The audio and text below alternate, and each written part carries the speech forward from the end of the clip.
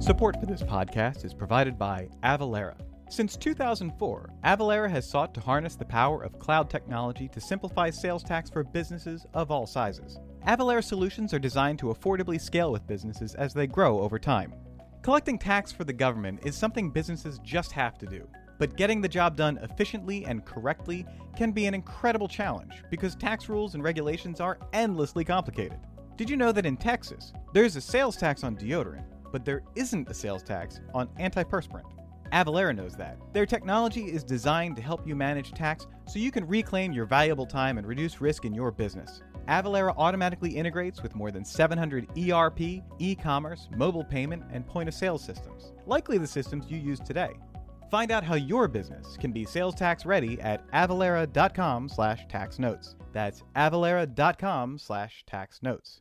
Avalara, tax compliance done right. Welcome to Tax Notes Talk, a podcast from Tax Notes, the leading source of tax news, information, and analysis. Welcome to the podcast. I'm David Stewart, Editor-in-Chief of Tax Notes Today International. This week, election aftermath. With former Vice President and now President-elect Joe Biden heading to the White House in January, we're going to take a look at what a change in administration means for U.S. tax policy. Back in September, I spoke with Tax Notes reporters Alexis Gravely and Jonathan Curry about each of the presidential candidates' tax plans.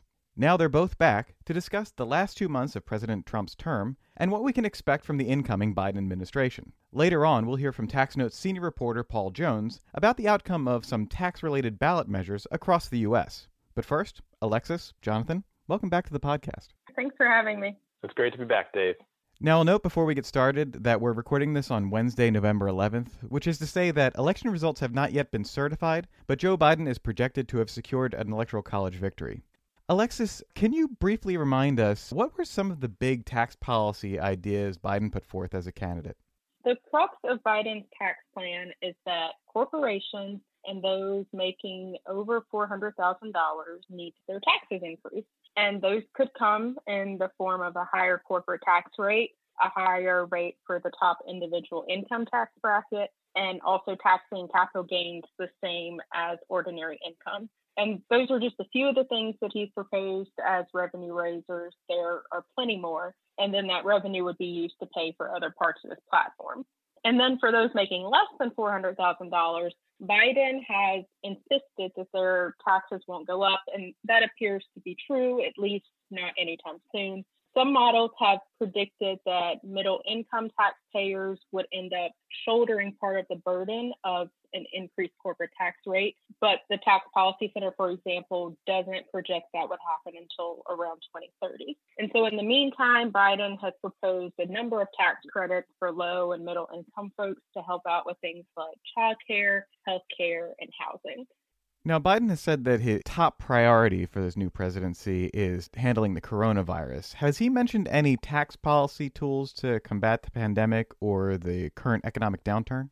So explicitly, there hasn't really been a lot there. In mid-September, he added to his platform a proposal to expand the child tax credit and make it refundable for the duration of the pandemic. And that's already been passed by House Democrats in the HEROES Act. So he was just sort of signing on to it by adding it to his platform. And as far as I know, that's really the only specific reference that he's made to tax policy and COVID. Now, I've checked out his transition document, and that lays out his plans for COVID and the economy. It doesn't say things like, we're going to use tax credits to do X, Y, and Z. But some of what he's listed on his agenda could be accomplished using tax policy because some of the things have been mentioned before. So, for example, in his agenda, he has this part which says, provide a restart package that helps small businesses cover the cost of operating safely, including things like plexiglass and PPE. And to me, that sounds similar to something that House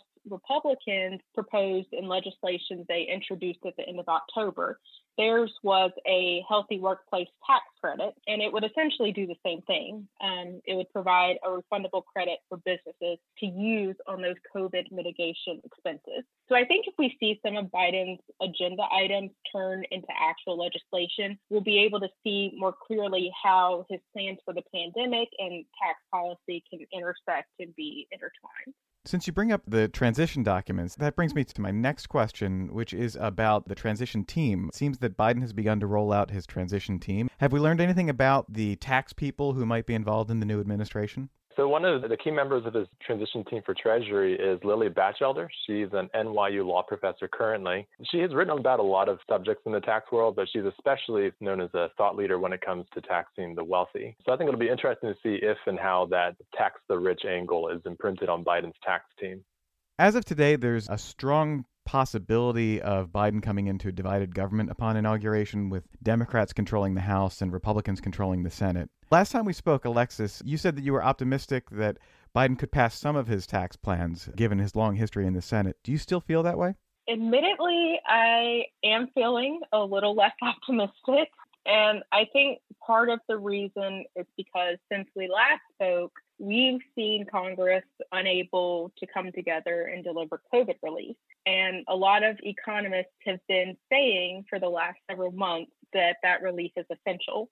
So in my view, if they aren't able to pass something that's deemed necessary and they aren't able to do it in a bipartisan manner, then I can't see them coming together to do something like raise taxes, which Republicans are almost certainly not going to be fans of. Now, that's not to say that we aren't going to see any tax legislation for the next 4 years. A lot of folks have been pointing out that some of the tax policy changes made in the Tax Cuts and Jobs Act are set to begin at the end of 2021 and into 2022. And a lot of those built-in changes are tax increases. And so there are most likely going to be lawmakers who aren't going to view these changes as ideal, especially if the economy is still recovering. And we could see a bipartisan push to reform or stop them from going into effect. But is Biden going to get to raise the corporate income tax rate on day one? I don't think that's going to happen. Well, let's turn to President Trump's final 2 months in office. Jonathan, what do you expect to see, if anything, from the White House in terms of tax policy or any sort of changes between now and Election Day? And are we likely to get some sort of coronavirus package? My crystal ball is telling me no, sadly. Back in October, Trump put the kibosh on negotiations over a coronavirus relief package, and he effectively ruled out any pre-election action on that front. At the time, though, he did promise that a deal was going to get done right after the election. Where things stand now, it kind of seems that in his mind, the election isn't really over. And so I just don't expect there's going to be a lot of bandwidth for negotiating a deal in the current environment. Now that we do have tax extenders expiring at the end of the year, but Congress has a habit of waiting until those have already expired to really get down to bothering with them. So if you ask me now, I'm going to go with I don't really see a whole lot of tax action in the next few weeks. All right. When you were here in September, you talked about this executive memorandum Trump signed about payroll taxes. Can you remind our listeners about that? Yeah, the payroll tax deferral. In my mind, it's basically the 2020 of tax policy. It was bizarre and totally unexpected. In August, negotiations with Congress over a big coronavirus relief package had been stalled, and so President Trump decided to get the ball rolling with some unilateral executive action. One of the ways that they decided to do that was through an executive order to defer the withholding and payment of the employee share payroll taxes, which is about 6.2%. And the actual memo itself that Trump issued was pretty vague. I mean, it just said that the deferral period would last from September 1st through December 31st, and that it would apply to employees earning less than $4,000 biweekly. But overall, the White House punted to Treasury to let them fill in the details of how it's all going to work. The idea behind it, though, was that they were going to defer those taxes now and then sort of kind of twist Congress's arm and force them to forgive the taxes on the back end. But where things stand now, Congress doesn't really seem to be showing much sign of playing ball on that. And so for now, it's just a deferral. And those deferred taxes are going to be due between January 1st and April 30th of next year. So after that, if you haven't paid it back, penalties and interest start accruing. So with Biden taking over the White House in January, what happens to this memorandum? It does seem to have been more of a political move and not a practical one. The businesses which are on the hook administratively for withholding these payroll taxes, they said this would be an administrative nightmare and that it was basically unworkable. To my knowledge, very few businesses in the private sector actually took the White House up on this offer, although I would love to see numbers on that one day. But the deferral did go into effect automatically for federal government employees in the military, and so they'll have to reckon with that. It'd be interesting to see if federal employee unions, if they decide to put pressure on the Biden administration saying, we need help to forgive this. It'll be interesting to see what happens. And at the moment, Biden has been critical of the payroll tax deferral memo that Trump issued. And so I don't see a lot of movement so far to forgive those.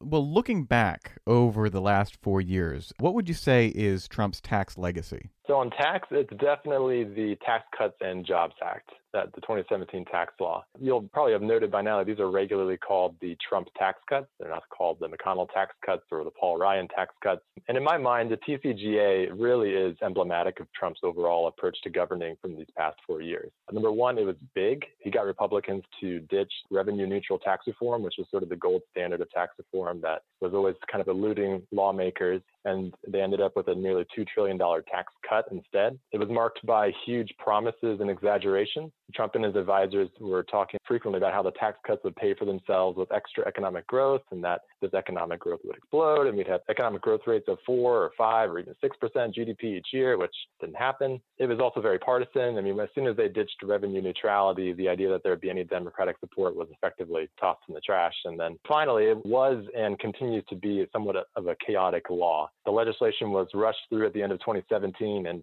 showed, in fact, that there was the need for technical corrections, plus a ton of guidance from Treasury to fill in the blanks. And also for procedural reasons, many of its provisions are set to expire or phase out in the coming years. And so kind of the chaos of passing the law is going to just rear its head again in a couple of years, and that's going to cause quite a few huge political battles. All right, well, this has been fascinating. Alexis, Jonathan, thanks for being here.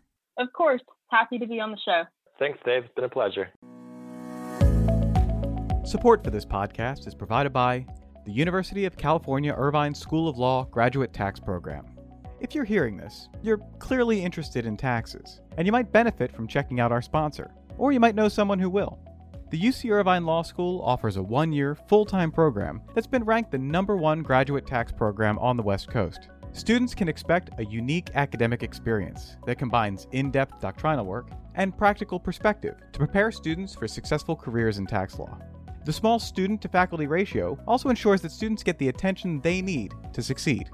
Applications are open now. For non-U.S. applications, the deadline is April 1st, 2021. For U.S.-based students, the deadline is July 1st. To apply today, visit law.uci.edu/gradtax. That's law.uci.edu/gradtax. Now we'll turn to what happened with state ballot measures across the U.S. Please note that we recorded this on Monday, November 9th, so some of the vote tallies may have changed. Joining me now by phone from his home in California is TaxNote's senior reporter Paul Jones. Paul, welcome back to the podcast.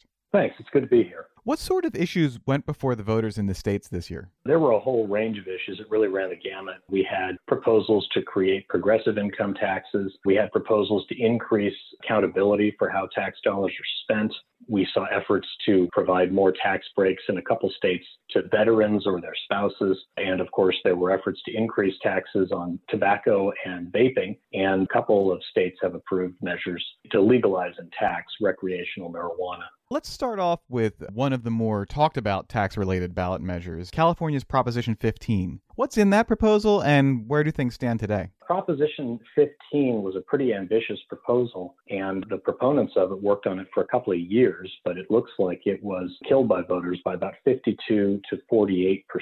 California obviously has a property tax law on the books, Proposition 13, which I think is pretty well known, and that restricts taxation of property, including by assessing properties based on their latest value at sale with a small upward adjustment each year. And commercial properties are subject to that, as well as residential properties. And critics of Proposition 13, who've argued that it's negatively affected the state's ability to fund services such as education, argued that commercial properties should be taxed based on their fair market value, their current value, and not under the rules originally set by Proposition 13. And really, for several years, they've been pushing for some sort of a split roll proposal. And in 2018, they got a ballot measure qualified, and then they set it for the 2020 election, and then decided to tweak it. So they had to get a completely separate ballot initiative, pretty similar to the one that they'd already qualified for the ballot. And that was what went before voters November 3rd. And you have educators, the state's Democratic Party, a lot of public sector unions, progressive groups, all pushing for this measure. They were hoping that if commercial properties worth over $3 million or whose owners had more than $3 million worth of commercial holdings in the state, that if those properties were taxed at their fair market value, it would generate about $12 billion. That was sort of the upper tier estimate about $12 billion more for education and local governments in the state. But it was defeated, again, 52% opposed to 48% in favor after all of this energy and this effort. And I think it really just sort of indicates that Proposition 13 continues to have a real hold in California. This is over 40 years since Proposition 13 passed, and this was targeted at businesses and commercial properties, and there's still this strong resistance in the state to modifying that. Opponents obviously included tax watchdogs. One of them, the Howard Jarvis Taxpayers Association, is sort of one of the guardians of Prop 13's legacy, and they were arguing this would potentially hurt small businesses that have to rent commercial property to operate, and that also the costs would be passed on to consumers. And they're pretty satisfied. I spoke with John Kupal, the president of the Howard Jarvis Taxpayers Association, last week, and he said that he views this as a sort of reconfirming that voters support Prop 13. Now, turning to state income taxes, I understand that Illinois and Arizona both weighed in on changes and got differing results. Can you tell us a little bit about that? What happened in Arizona isn't necessarily surprising, but it is notable. The state's public education system received a lot of cuts after the 2008 recession, and that money was never quite restored. The state has approved increases for education, the legislature and the governor, within the past couple of years, but educators have argued that it doesn't provide sufficient funding or pay to teachers, and that it therefore has a very difficult time attracting and retaining really well-qualified educators. And they have been pushing for a couple of years now to increase taxes on higher earners. In 2018, they got a ballot measure on the ballot with sufficient signatures, but it was taken to court because opponents argued that it was described in a misleading way, and the Arizona Supreme Court agreed and took that off the ballot. And then this year, they got Proposition 208 approved for the ballot, and opponents again sued, but this time the state Supreme Court upheld it and kept it on the ballot. And now it looks like voters have passed it. This would impose a 3.5% income tax surcharge on income over $250,000 for individuals and over $500,000 for joint filers.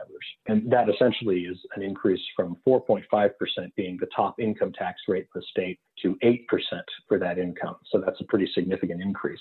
And this is a major win for educators and really progressives in Arizona. Arizona is obviously not a state that's known for being particularly progressive when it comes to tax matters. The governor, Doug Ducey, has actually run on a pledge that he wouldn't increase taxes. And the decision by voters to approve this, I think, again, it was about 52 to 48, this time 52% in favor to 48% opposed, I think really indicates that the proponents of Proposition 208 made their case to voters that they need more funding for education, and notably that it should come from higher earners. The opponents are arguing that this is going to hurt the state's economy. It's going to make it less attractive to wealthier residents. We'll have to see if that pans out. But there was polling showing that Prop 208 was going to pass, but it is still notable that Arizonans decided to support this measure, in my opinion.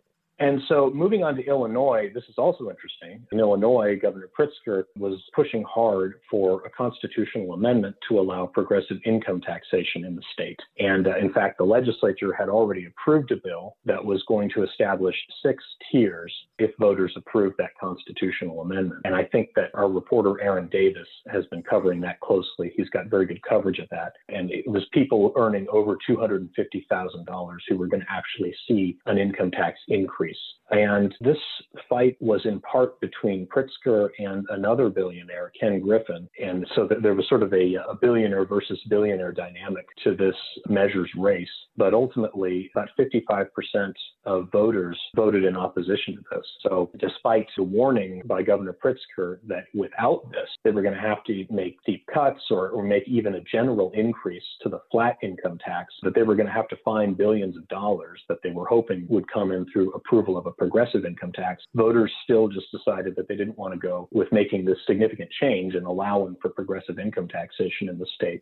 Another ballot measure that we saw was kind of an interesting one out of Alaska, where there was a plan to increase taxes on production at 3 legacy oil fields on the North Slope region. So what's happening up there? Yeah, that was Alaska's ballot measure 1, and I think it was about 65% had voted against it as of the last tally, and 35% had voted in favor of it. And that measure was really sort of backed by some of the former officials with Governor Bill Walker, who was the previous independent governor, some of the people with his administration, some Democrats in the state. Their interest was to increase taxes on particularly some of these larger companies that own areas in these legacy fields in the North Slope, and they wanted to increase their production taxes. The state of Alaska has had deficits for years now. The lower price of oil has really hit it hard, and it's even had to figure out ways to take some of the earnings from its sovereign wealth fund in order to balance budget, and that's in addition to cuts. So some of the moderate to progressives in the state have looked at, for a couple of years now, this idea of going after oil companies for a little bit more revenue.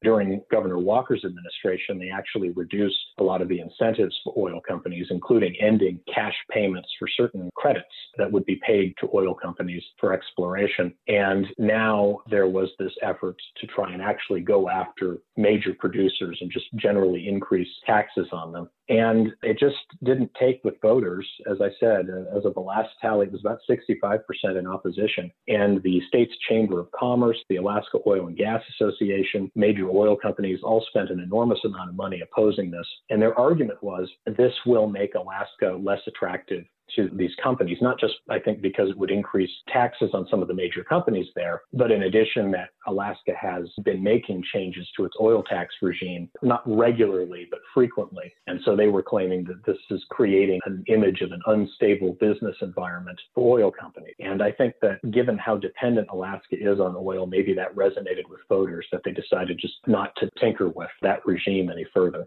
Well, I suppose we can't talk about state tax ballot measures without recognizing this, what appears to be a growing trend toward legalizing and taxing recreational marijuana by ballot measure. So what sort of changes have we seen this year? We've seen a number of states approve marijuana. There were several that approved medical marijuana, but we also saw voters in Arizona, going back to that state, approve Proposition 207. That would apply, I think, as a 16% tax on the retail price of marijuana in the state. Montana voters also opted to legalize recreational pot. That was, I think, by about a 57% in favor vote margin, and that will apply a tax of a 20% rate. And then New Jersey also legalized recreational marijuana, as did South Dakota. And it just seems like as more and more states have legalized marijuana, recreational marijuana or medical marijuana, there's just this sort of effect that it's becoming easier and easier to convince people that it's worth a try. And of course, the proponents of legal marijuana also argue that this will generate significant revenue that can be used to fund general operations and also specifically efforts to help people dealing with addiction to marijuana and sometimes also other substances as well. So it does seem like there's sort of an ongoing trend here of state voters being more and more receptive to the idea that the best approach to dealing with marijuana is to legalize it and then also tax it in order to use that revenue to address some of the negative effects of marijuana and, again, other substances as well. Paul, I thank you very much for being here. Yeah, it's always a pleasure. Thanks. And now, coming attractions. Each week we highlight new and interesting commentary in our magazines. Joining me now from her home is Acquisitions and Engagement Editor-in-Chief Faye McRae. Faye, what will you have for us? Thank you, Dave. In Tax Notes Federal, Lee Kelly, Candice Karaki, Jeffrey Zink, and Alex Zhang argue that the economic as opposed to the physical destruction of property is enough to trigger Section 1033 relief. Ken Brewer and Nicholas McBee acknowledged that Treasury expanded the application of the Relation Back Doctrine, allowing taxpayers to use many more foreign tax credits. In Tax Notes State, Jonathan Iverson discusses the impact the pandemic has had on the oil and gas industry in Alaska. Tram Lee discusses initiatives designed to reduce compliance burdens associated with state and local taxes from remote sellers.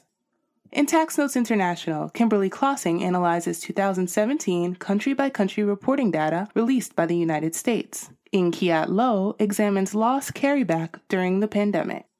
And on the opinions page, Nana Amasarfo interviews tax attorney Lauren Pons about her path from Georgetown to the OECD to the House Ways and Means Committee staff, where she helped write the TCJA.